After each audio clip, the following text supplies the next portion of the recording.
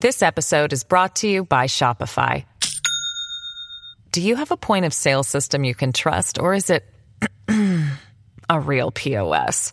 You need Shopify for retail. From accepting payments to managing inventory, Shopify POS has everything you need to sell in person. Go to shopify.com/system, all lowercase, to take your retail business to the next level today. That's shopify.com/system.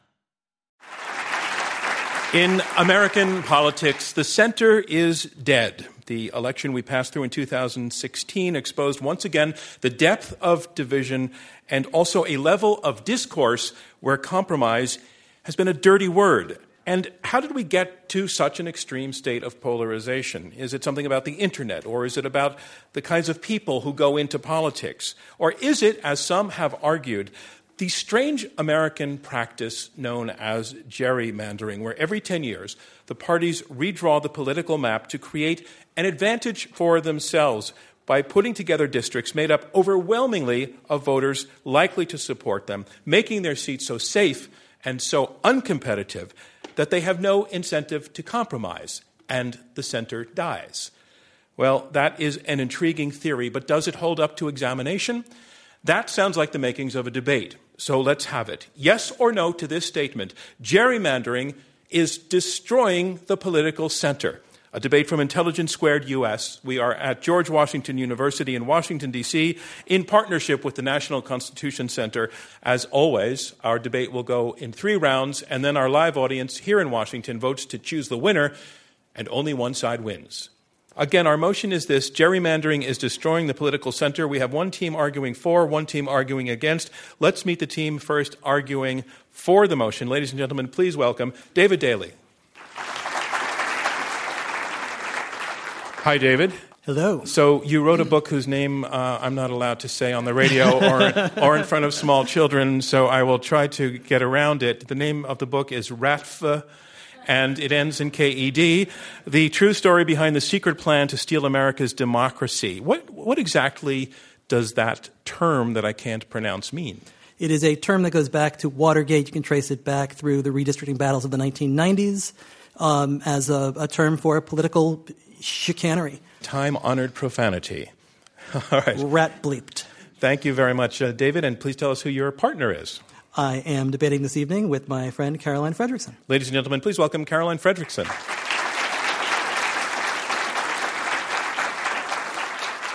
Hi, Caroline. Welcome to Intelligence Squared US. And you are president of the American Constitution Society for Law and Policy, a progressive group.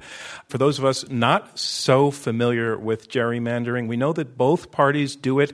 They have been doing it for a few centuries. But does that mean that, technically speaking, it's legal? It's not. In fact, the Supreme Court has recognized that drawing lines to prevent a legislature from being, quote, collectively responsive to the popular will is actually unconstitutional and has questioned partisan gerrymandering. So no, it's not. And that's why we have a debate here tonight. Thank you to the team arguing for the motion. And you have 2 opponents. Please welcome arguing against the motion first, Chris Jankowski. Chris, you're actually a major character in your opponent's book. You ran a program called Red Map on behalf of the Republican State Leadership Committee, pulling off what many say was the most successful gerrymander of all time on behalf of the Republican Party. Rachel Maddow called you the unsung political genius of our time. And all of this was your idea. Where did that idea come from? Well, good evening. I would say I was reading a Sunday story in July 2009 that mentioned the upcoming census ongoing and the redistricting and reapportionment that would take place and the significant changes in populations from the Rust Belt down to the Sun Belt. I thought, you know what, we can do something. And who is your partner? Well, I believe you take a gun to a gunfight, and I think you take an Ivy League professor to a debate. So I brought Nolan McCarty. Ladies and gentlemen, Nolan McCarty. Nolan, it is Princeton, indeed. You're chair of the Department of Politics there, and you've been studying politics and wrote a book called Polarized America, which looks at the causes and the results of polarization in American politics. But are we being misty-eyed to look back to the past and say it's never been as bad as it is today? Well, we have measures of polarization in Congress going back to Reconstruction. Reconstruction is a pretty nasty time. We had just finished a civil war. One party believed that the other party consisted of traitors. It's worse now. Wow. Heck of a debate coming up. Ladies and gentlemen, the team arguing against the motion, which once again is gerrymandering is destroying the political center. Let's move on to round one. Round one comprised of opening statements by each debater in turn. They will be uninterrupted. And here speaking first to get you to vote yes on the motion, gerrymandering is destroying the political center, Caroline Frederickson. She is president of the American Constitution Society for Law and Policy. Ladies and gentlemen, Caroline Frederickson. So some of you may know that our Constitution requires that states redraw our congressional and state legislative district lines every 10 years. And as our country grew after its founding, it didn't grow equally, as you might guess. Some towns and counties grew larger than others. And some jurisdictions actually took account of that and changed their district lines, but others didn't. So for an example, in Alabama, you had malapportionment that helped preserve the power of segregationists in places like Lowndes County, Alabama. In that county, you had 15,000 approximately residents who had as many representatives in the Alabama Senate as the 600,000 residents of Birmingham's Jefferson County. Well, the Supreme Court ended this perversion of democracy in a series of landmark cases in the 60s, ruling that legislative districts had to be roughly equal in population. And so when the census is conducted at the start of the new decade, district boundaries have to be redrawn. So as you know, the gerrymandering is nothing new. It's named after Elbridge Gerry, who was the Massachusetts governor and future vice president, who in 1812 signed a redistricting plan that benefited his own party. It looked a lot like a salamander, and hence the gerrymander. But just because it was done in the past doesn't make it any less insidious and any less anti-democratic. And now we have these sophisticated technologies and maps that allow it to become so much worse. And because the parties have learned that they can gain many votes by altering the mix of who votes rather than assuming the median positions of the likely electorate. And they can speak more directly to partisans and donors, the extremes, really, through the micro-targeting that is available to them. With districts that are configured like this to benefit the incumbent or one party, the primary becomes the only thing that matters. And so you can look in 2012 and 2014 where you had partisan asymmetry that was at its highest level in 40 years. And that's measured by how one party can get more seats than its votes should allow. The districts are structured not to be competitive. That's not what the Founding Fathers were intending when they said that we should have this process go on. Madison actually said, every new election in the states will change 1/2 of the representatives. Well, as you know, we have elections where almost nobody in the House changes unless they happen to retire. You have districts that have no competition, and hence only the incumbent runs for re-election because it's really not worth it for anybody else. There are so few competitive districts. And that leads to disincentivizing dialogue because there's no reason to talk to somebody on the other side of the aisle, because if you do and you compromise, you'll have a primary attack. And the primary, as I mentioned, is the only election that matters. When there's only one person on the ballot or only one party that can win a district, the citizens are essentially have no way to hold that individual accountable. They have no choice.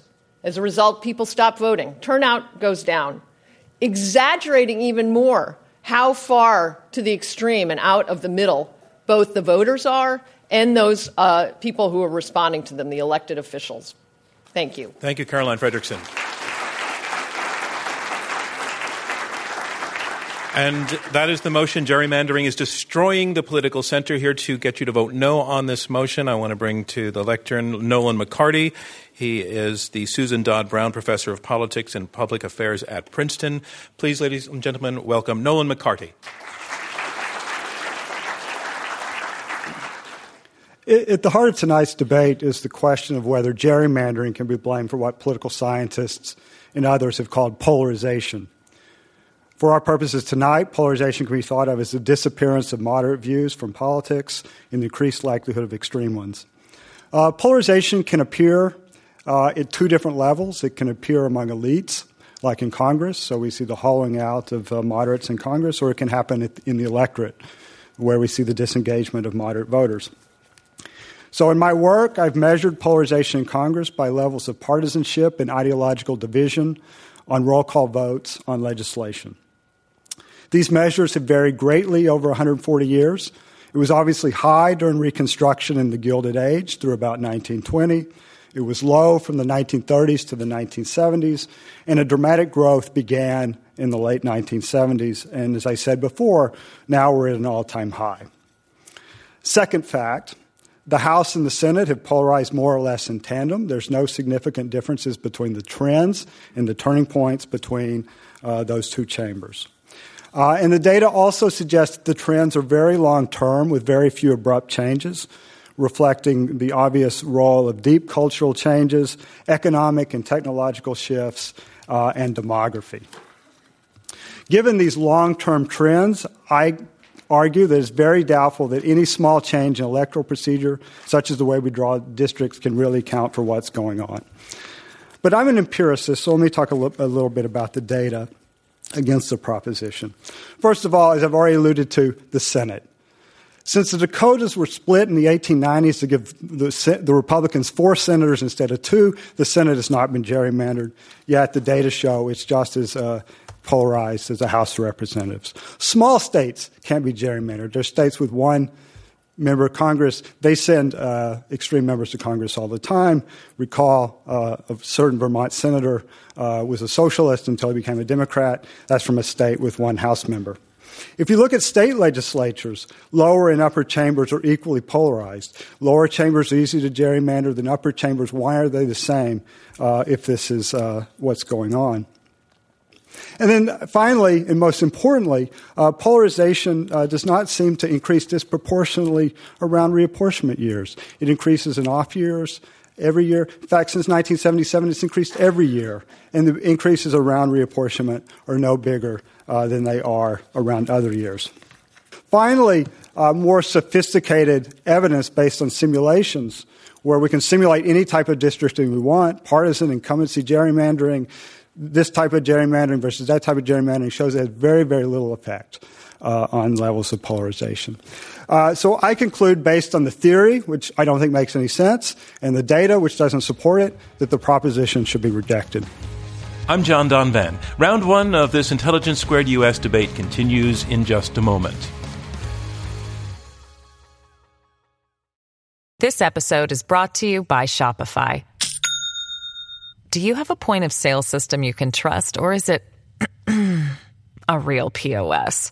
You need Shopify for retail. From accepting payments to managing inventory, Shopify POS has everything you need to sell in person. Go to shopify.com/system, all lowercase, to take your retail business to the next level today. That's shopify.com/system. And a reminder of what's going on. We are halfway through the opening round of this Intelligence Squared U.S. debate. I'm John Donvan. We have 4 debaters, 2 teams of 2, fighting it out over this motion: gerrymandering is destroying the political center. You have heard the first 2 opening statements, and now on to the third. Standing at the lectern, David Daley, who is author of the book Rat Eft, the true story behind the secret plan to steal America's democracy. He's also publisher of the Connecticut Mirror. Please welcome David Daley. I want to tell you all a story about what happened in Florida after upwards of 60% of the state's voters in 2010, a big Tea Party year. Voters couldn't agree on much of anything in 2010. They did back 2 constitutional amendments mandating that all redistricting be conducted without any partisan intent. It did not take but a couple of weeks for the smartest Republican strategists in the state to gather at GOP headquarters in Tallahassee. The goal, launching a sophisticated and highly concealed campaign to run 2 redistricting processes in Florida, one public, one in the shadows, both in their control and loaded with partisan intent. They might have gotten away with it, except the lawsuit brought by the reformers uncovered the meeting's agenda. Questions like, Communication with outside lawyers. How can we make that work? Evolution of maps. Should they start less compliant and evolve through the process? Or should the first map be as compliant as possible and then change very little? A furious federal judge in 2014 declares several of these districts unconstitutional, orders new maps in light of a conspiracy to manipulate and influence redistricting that made a mockery out of the claimed transparency and tainted the process with improper partisan intent. Why? Perhaps the politicos know something truer about the district lines. That all components of a successful congressional race, including recruitment, message development, and resource allocation, rest on the congressional district lines, and this was an area where Republicans had an unquestioned advantage. Those are not my words. Those come from the triumphant 2012 annual report of Chris Jankowski's Republican State Leadership Committee, a victory lap after his party retained a 33-seat majority in the House that year, despite 1.4 million fewer votes, thanks to their audacious reinvention of the oldest political trick in the book, the gerrymander, and a strategy called Red Map. We are here to ask whether gerrymandering has destroyed the political center. Yes, it did. We are a 50-50 nation, but an uncompetitive one, dominated at the legislative level by the rule of one party. The gerrymander is at the root of it. Democrats have taken the popular vote in 6 of the last 7 elections, and yet, for the last 6 years, Republicans have claimed their biggest sustained congressional majorities ever. Since 2010, they've also ended parity at the state legislative level. They now control 67 of 98 state legislative chambers and hundreds more seats than Democrats. Chris masterminded this strategy in 2009 and 2010 with the stated goal of flipping state legislatures, ensuring Republicans would be the only people in the room when the new district lines were drawn in 2011. This is how the center gets destroyed, how National Journal can find 137 congressional centrists in 2002 and 4 in 2012. It's how Nate Silver can find 133 swing districts to 35 between 1992 and 2012. This plan works better than Republicans even expected. They were able in 2011 to draw 193 of the 435 districts themselves after the 2010 elections. Democrats had complete control over just 44. This election year, we're down to 37 competitive seats. Destroying swing districts and gutting these last outposts of centrism and debate is the goal. You could blame polarization for this. You could blame geography for this. You could blame partisanship for this. Or you can simply take the Republicans at their word. Thank you, Davidelli. Our motion again, gerrymandering is destroying the political center, and here to make his argument against this motion to get you to vote no is Chris Jankowski. He's a political strategist and former executive director of the Red Map Project at the Republican State Leadership Committee. Please welcome Chris Jankowski. Thank you. I was briefly a prosecutor before I became a career political hack, and what David just did reminds me of when a prosecutor gets up and starts throwing out all kinds of unflattering information to the jury, but it isn't really relevant to the charges. And so I completely plead guilty to everything he just laid out, and that was playing by the rules and maximizing the impact on the American political system. But the question before you is, does gerrymandering cause the polarization, which is destroying the American center? And so what I want to talk about is the fact that the swing voter in America has been disappearing for the last 20 years and has just we've just reached a new height in that. I would point you to a New York Times article in August of 2012 written by Rebecca Berg, and she looked at all the academic research available at that time. She interviewed experts on both sides of the aisle, and she concluded that even among so-called self-identified swing voters in America at that time, half of them vote for one party or the other party all the time. And that, to me, is polarization. I mean, we have gotten to the point where we have our jerseys and we put them on come election time. We try not to, but by the time the election rolls around, we have them on for the most part. The other thing to point out is Pew has done quite a bit of research in the last 25 years. They do this value study. They've updated it 14 times. In 2014, they issued a report that's called the Polarization in the American Public. The percentage of voters who believe that the other party that they oppose, that they threaten the well-being of the nation, that percentage has doubled. 37% of Republicans felt that way in 2014, and 27% of Democrats. 6 in 10 Americans think that the other party, should they get complete control, would threaten the very foundations of the country. That was from 1994 to 2004. In 20 years, we got more polarized. And it had nothing to do with the gerrymandering that took place after 2010. Another thing I see in voter behavior, and voters are the consumers that we as consultants and politicians are trying to gain, and they have siloed themselves off in America in self-reinforcing silos through social media, through where they live and who they associate with, and through, obviously, the notorious cable news networks. And so that voters across the spectrum are getting what they want to hear. They block out what they don't want to hear. And that has further, I would argue, created this polarization in the data that Pew has picked up on. Finally, just a show of hands, how many members of the NRA are here today? None. All right, well, I'll keep my hand up. So if you're not a member of the NRA, you've never been subjected to the deluge of phone calls, stuff on your phone, social media, online outreach, mailbox, door knocks with strong Second Amendment issues. But I can assure you it goes on, and because the NRA wouldn't admit it, but in most instances the gun issue probably works against them net. They are still very effective because of all the tools and the trends that I just mentioned at motivating those single-issue voters. And I would submit to you that happens with every segment of the electorate. Both parties have their different blocks they have to get out and how to talk to them. The key is to do it without making the other side notice or get excited. And that's polarization, folks. Thank you, Chris Jankowski. And that concludes round one of this Intelligence Squared U.S. debate, where our motion is gerrymandering is destroying the political center. Now we move on to round two, and in round two, the debaters address one another directly, and they also take questions from me and from you in our live audience here at George Washington University in Washington, D.C.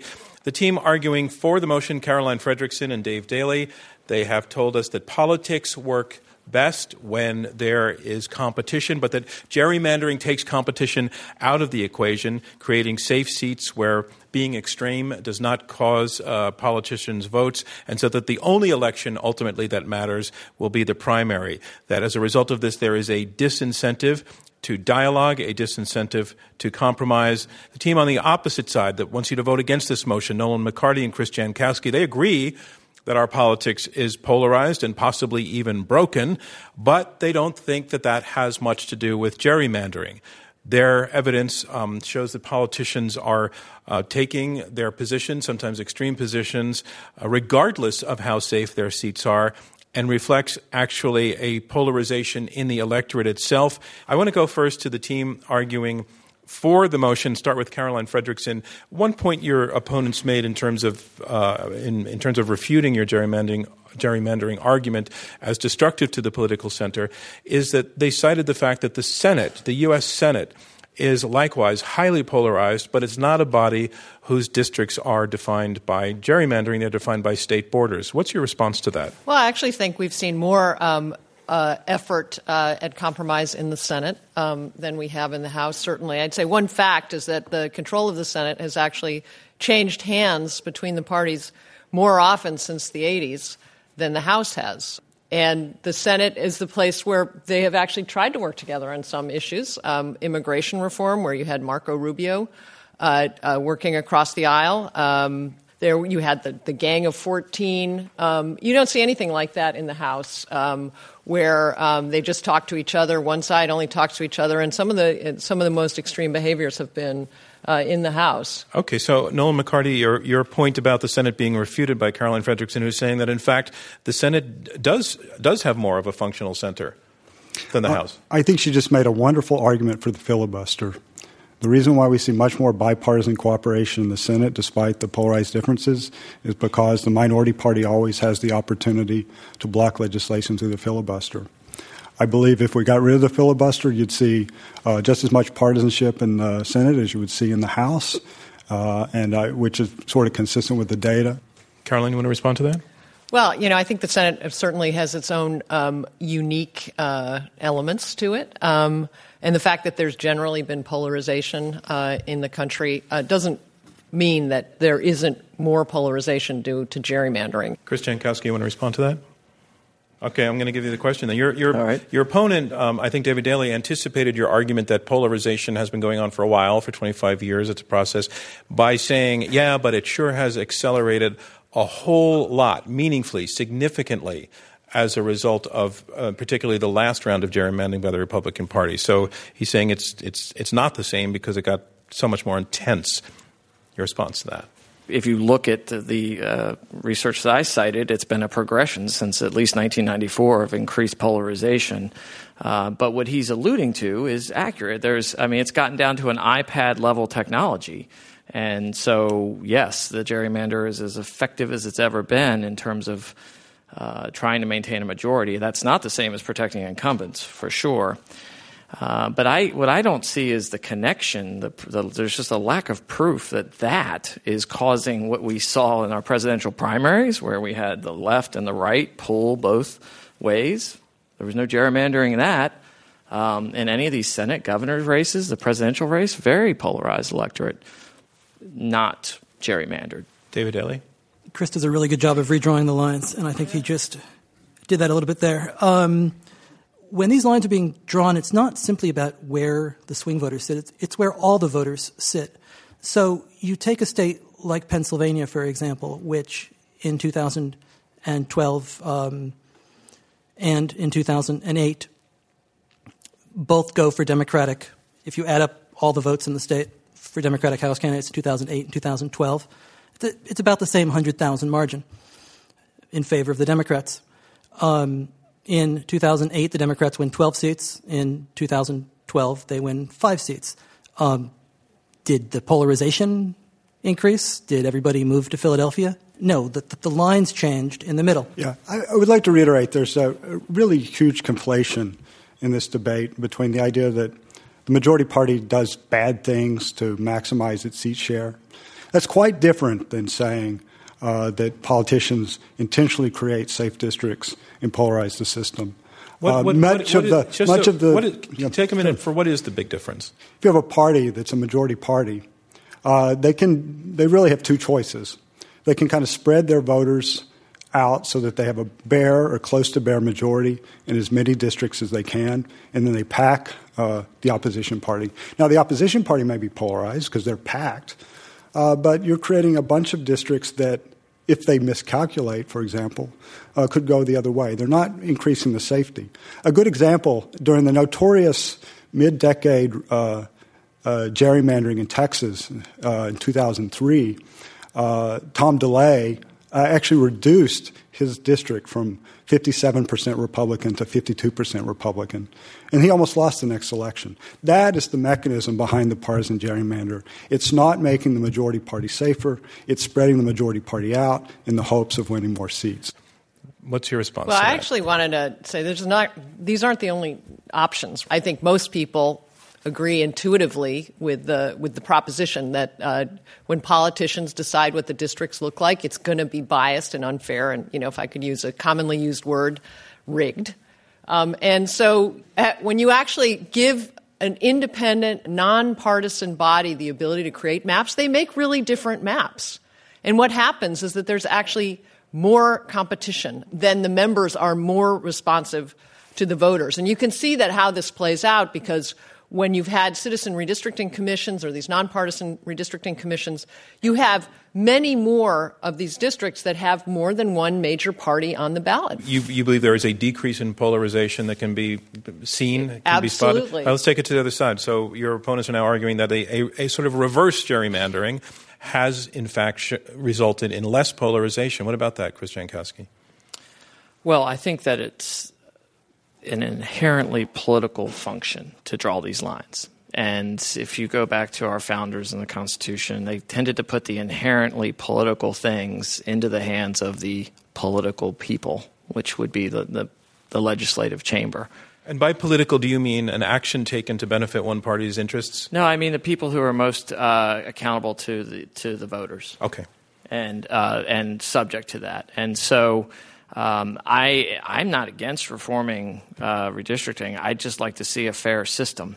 I think we need some guardrails, but I think maybe the courts are going to do that personally. But I think that this idea that there's a such thing as a neutral redistricting process. But Carolyn's proven. point wasn't that at this moment she wasn't making the argument there should be this process. She is saying that in examples where this process was followed, more competitive districts were created and therefore polarization was reduced. So that's really the question to you. Sure. Do you want to take it, Nolan? Well, actually, I think I can. Chris. I mean, Arizona has the infamous commission. Just look at the election we just had in Arizona for president. It was racially polarized between the white and non-white vote. It was polarized by income, by education levels. It was just a microcosm of what went on in America. And the fact that they're stuck in a particular congressional district that may be more competitive and more fair, if you will, doesn't change their behavior. It doesn't make them less partisan. Would you like to respond, David Daley? The partisan gerrymandering that we see explode after 2010 is the kind of gerrymandering that takes a state like Michigan, where Democrats get 240,000 more votes, and packs them into 5 districts and gives Republicans 9 of the 14 seats. It's taking a 50-50 state like Ohio and making the delegation 12-4. It's taking a state where in 2012 more votes again for Democratic candidates, but the delegation goes 10-3 Republican. And that can't but affect the kind of politics we have. There is still a center in this country where folks, and you can look at the polls, 55% in favor of common sense gun control, 50-44 on abortion. Should the next president support or oppose climate change? 69-23. There is a center, even on the issues that we are told are the most hot button. Are we getting any action from this Congress on any of these issues? No. So what do you mean by, if you look at our motion, when you say destroying the political center, you don't mean causing those voters not to exist who would hold more centrist views? You mean what? I'm saying that we are electing politicians who will not represent the center because they are not accountable to anybody. I'm John Donvan. Still to come, questions from the audience and the results of tonight's debate on Intelligence Squared US.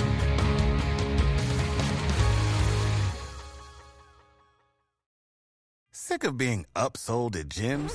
My guy, you're currently a base member? For $90 more, I can upgrade you to our Shred membership. For $130 more, you'll be a Swole member. And for just $300 more, you'll reach Sweat Platinum. At Planet Fitness, you'll get energy without the upsell. Never pushy, always free fitness training and equipment for every workout. It's fitness that fits your budget. Join Planet Fitness for just $1 down and $10 a month. Cancel anytime. Deal ends Friday, May 10th. See Home Club for details. I want to remind you that we are in the question and answer section of this Intelligence Squared U.S. debate. I'm John Donvan, your moderator. We have 4 debaters, 2 teams of 2, arguing it out over this motion: gerrymandering is destroying the political center. In the back row, very back row. Hi, my name is Faith Doyle. I was curious. I'm really unclear as to what your definition of the center is, because it seems like you're talking about either politicians that we elect that are able to compromise, or is it representation for people who are more or are less, I guess, less politically ideological? Great question. I have a feeling we might hear slightly different answers, but I want to go to Nolan McCarty with the numbers, what you mean by the center, and then I want to go to Caroline Fredrickson. At one time in the United States House and in the Senate, there were a number of Democrats who compiled more conservative voting records than many Republicans, and many Republicans who compiled more liberal voting records than many Democrats. So there was a center in which the parties were close together and they interacted and they overlapped.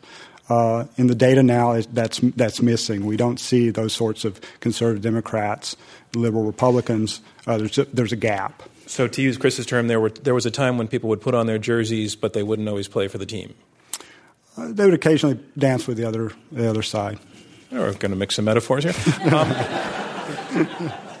Okay, so by the center, you mean being able to cross-compromise, vote for not strictly with the party, with the tribe. I don't have any disagreement with that. I'd say, from my experience, as I mentioned, I spent a number of years working in the Senate. I'd also worked on the House side, and there was so much more collaboration. Certainly, things were partisan, but the change has been, I think, the fact that it's very hard to work across the aisle and not get in trouble. Right down front here. Hi, my name is Sarah Strader, and I have a question for the motion. Yes, thank you. Thank you.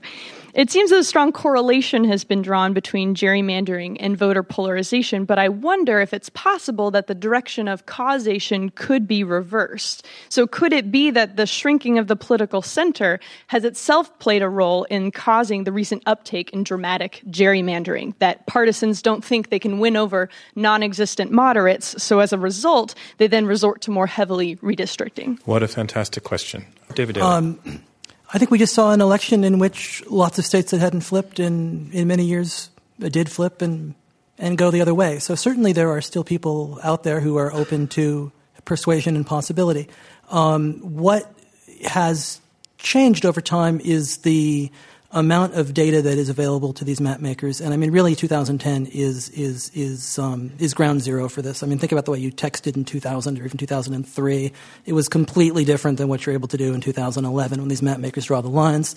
Those of us who are persuadable, they know who you are. Those of you who are not persuadable, they've got a pretty good sense of who you are, and they can draw these in such a way that even these districts that look like they're 53, 54, 55% districts, that's solid these days because they know who the 53 are. They know if you turn out, and they can take all of these public record data sets and match them up against your consumer preferences, against the census. Okay, let me let Chris Jankowski respond as well. Well, sure. First, there weren't a bunch of states that flipped. There were a small handful. And what happened in those states? Wisconsin, Trump won by about 27,000 votes. Turnout was up 124,000 votes from 12. But Clinton got 231,000 fewer votes. And when you look at where those fewer votes came out of, they are Democrat-based areas. Adjustments in bases are changing these elections and flipping them. And how does what you're saying support your point in the motion? To go back to earlier questions and volleys on how do I define the center? The center is that group of voters in the middle that are willing to go and switch parties based on the candidate. The objective data that we've provided, the Pew research, shows that 6 in 10 of Americans not only won't switch, they think the other party's going to destroy the country. And it doesn't get that much better for the next 30%. Gerrymandering has been indicted, convicted, and sentenced to life tonight. And fine. It doesn't prove their proposition. Do you want to respond to that? Because I'm going to go to some more questions unless you'd like to respond. Well, I just as a maybe Caroline a slight Fredrickson. corrective is that I think one of the things we don't often connect are the gerrymandering and then what legislatures do afterwards. And I think what we saw in several of the states through the redistricting process targeted just a small number of districts and flipped the state house and then immediately moved to put more restrictive voting measures on the ballot. And then we see how that comes out in this election, where you may say that there were that many thousands of votes that people didn't turn out. We don't know that yet, whether they didn't turn out or whether they couldn't turn out. But I think the fact of the matter is we all know that in our gut that when people are only talking to people that agree with them, which is what happens in these races now because the districts have been created so that there's only one group of people to talk to and there's only one kind of candidate. So you're talking about the 6 in 10 voters who wouldn't switch. I want to talk about the 4 in 10. There's still 4 in 10, even under your data. There are people that are open. Those are people who want to be talked to by people who are going to be reaching compromise, who are going to be trying to find legislative solutions. And I think that's exactly where this takes us. Okay, that's another question. Right in the center there, sir. Thank you so much. My name is Jin. I'm a resident of D.C. Just curious about perception. If people believe that gerrymandering by the opposite party is causing polarization and they therefore become polarized due to that belief, doesn't that add to the polarization and therefore the destroying of the middle? Is the story of gerrymandering itself causing polarization? It could be. I don't have any data on that. I think that there is more awareness of this issue because I think it's happening at every level of our democracy. It's happened not only at the congressional level, but it's happened at the state level in very, very deep and dramatic ways. So there are, plenty of folks in North Carolina where in many years more voters come out for the Democrats, but they live under veto-proof majorities for Republicans in their House and their Senate. And I think, Caroline, you wanted to join? Yeah, I just want to say I think it plays into a narrative that's pretty pervasive about how dysfunctional Congress is, how dysfunctional politicians are, under the sort of perception of gerrymandering. They're not accountable to us anymore. And that means that people then stop participating, which means that they're even less accountable. So I think the perception and the reality are definitely self-reinforcing. Nolan McCarty, do you want to respond on that as well? I don't think there's any data on the question. They've studied voter responses to various electoral laws, such as campaign finance laws, other laws. They find almost no correlation between how strict a state's or how liberal a state's campaign finance law is in the way the voters feel about the system. So I would assume it would be the same about gerrymandering. And I'm not asking this sarcastically. You're a data guy. So I am a data guy. Narrative arguments don't carry weight with you very much? I think narratives are nice. They help us to build intuitions about what might be going on. But at the end of the day, on a question like polarization, which is a description of how millions and millions of voters are behaving and how hundreds and hundreds of legislators throughout the United States are behaving, I think the numbers are really important. Well, I have this to say. This concludes round 2 of this Intelligence Squared U.S. debate, where our motion is gerrymandering is destroying the political center.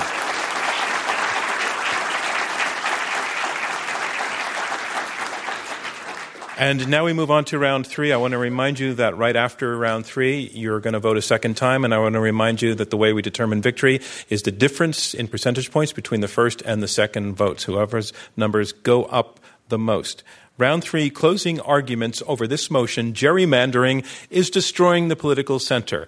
These statements will be brief. And first, to make her statement in support of the motion to get you to vote yes, Caroline Frederickson, President of the American Constitution Society.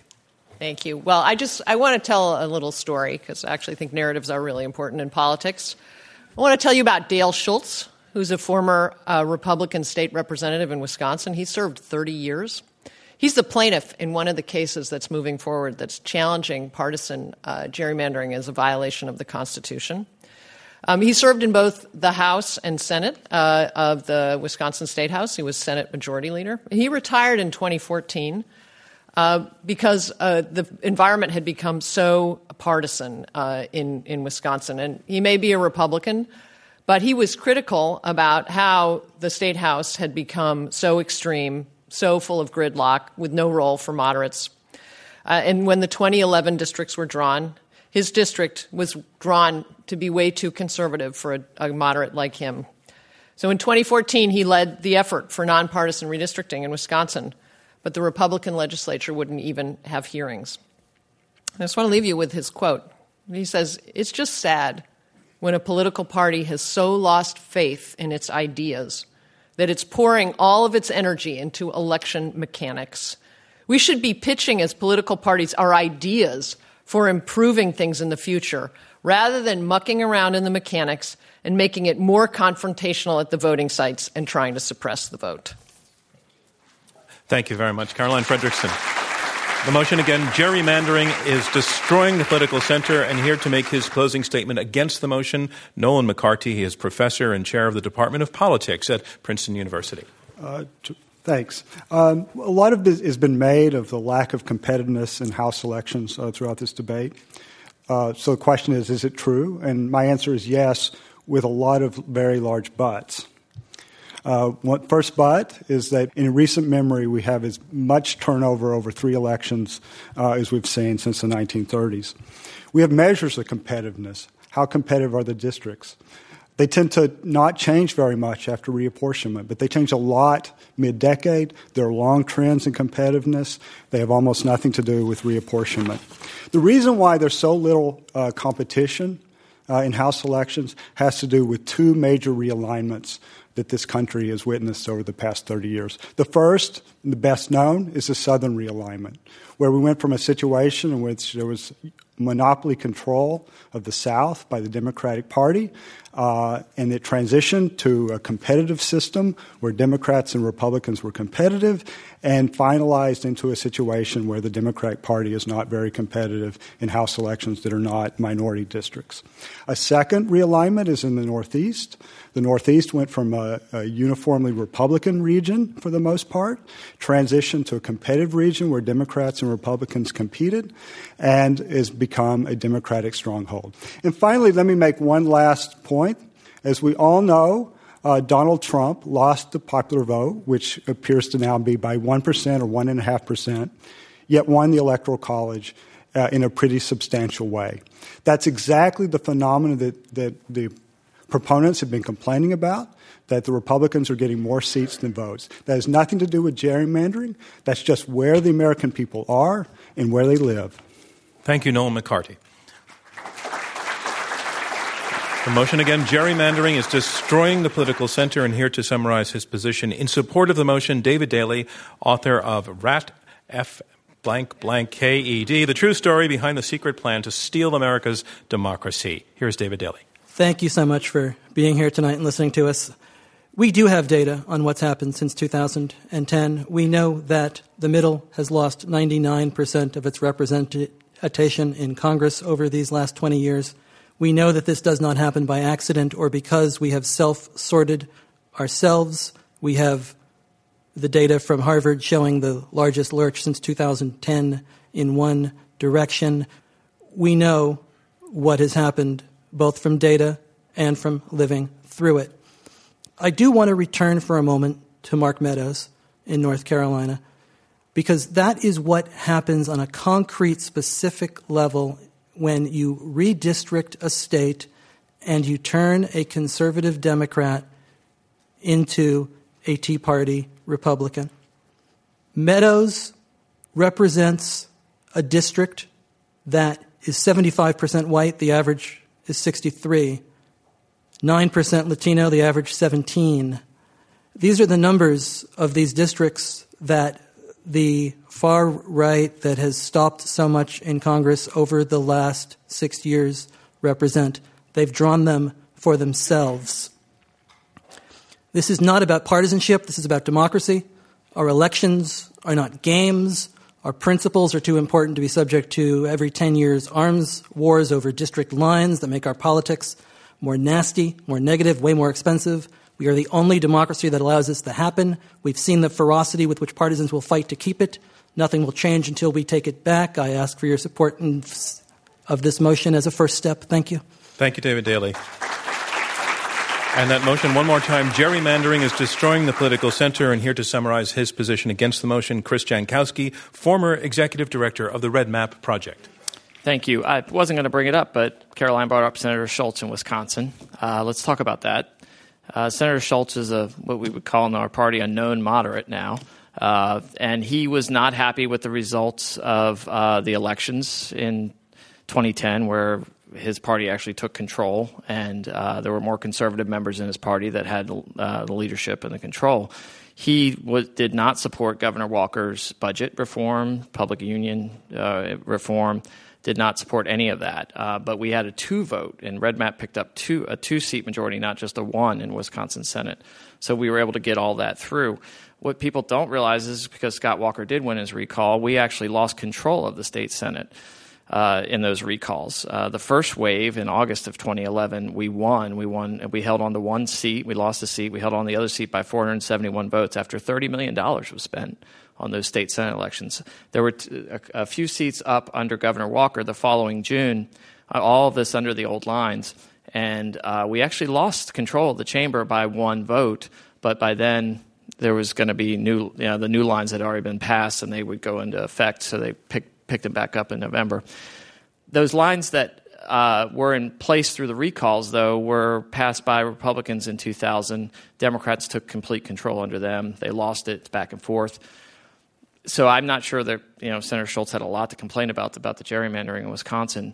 But I would also say that the state of Wisconsin was galvanized. You were either for Governor Walker or against, and there was no undecided vote. And that had nothing to do with gerrymandering. That's my point, folks. Time we is are up. polarized. Thank you, Chris Jankowski. And that concludes round 3 of this Intelligence Squared U.S. debate, where our motion is gerrymandering is destroying the political center. Okay, I have the results now. You have voted twice. I want to remind you that it's the difference between the two votes that determines who our winner is. Let's look at the first vote. In the first vote, gerrymandering is destroying the political center. 62% of you agreed. 8% were against. 30% were undecided. The team arguing for the motion, let's look at their second vote. Their first vote was 62%. Their second vote was 53%. They lost 9 percentage points. Let's look at the team arguing against the motion. Their first vote was 8%. Their second vote was 34%. They picked up 26 percentage points. It means the team arguing against the motion, gerrymandering is destroying the political center, named our winners. Our congratulations to them. Thank you from me, John Donvan, and Intelligence Squared U.S. We'll see you next time.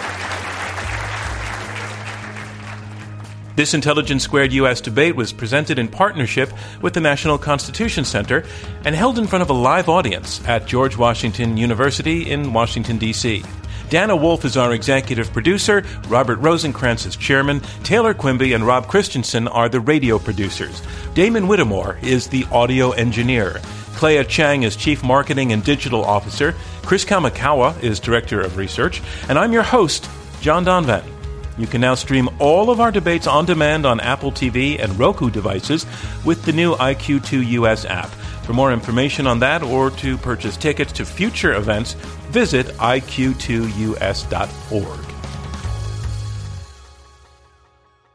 This debate was brought to you with generous support from the National Constitution Center through a grant from the John Templeton Foundation. The opinions expressed during this program are those of the program participants and do not necessarily reflect the views of the John Templeton Foundation. Intelligence Squared U.S. debates are made possible by generous contributions from listeners like you and with support from the Connor Davis Family Foundation, David A. Coulter, Robert Epstein, Thomas Campbell Jackson, Christopher W. Johnson Charitable Trust, Ilona Nemeth and Alan Quasha, George L. Orstrom Jr. Foundation, Jerry Orstrom, Dr. Kelly Posner Gerstenhaber, the Rosencrantz Foundation, the Mortimer D. Sackler Foundation, and the Paul E. Singer Foundation. From Intelligence Squared U.S., thank you. Did you know a 2018 study showed half of prenatal vitamins tested had unacceptable levels of heavy metals? I'm Kat, mother of 3 and founder of Ritual. When I was 4 months pregnant, I couldn't find a prenatal I could trust, so I created my own.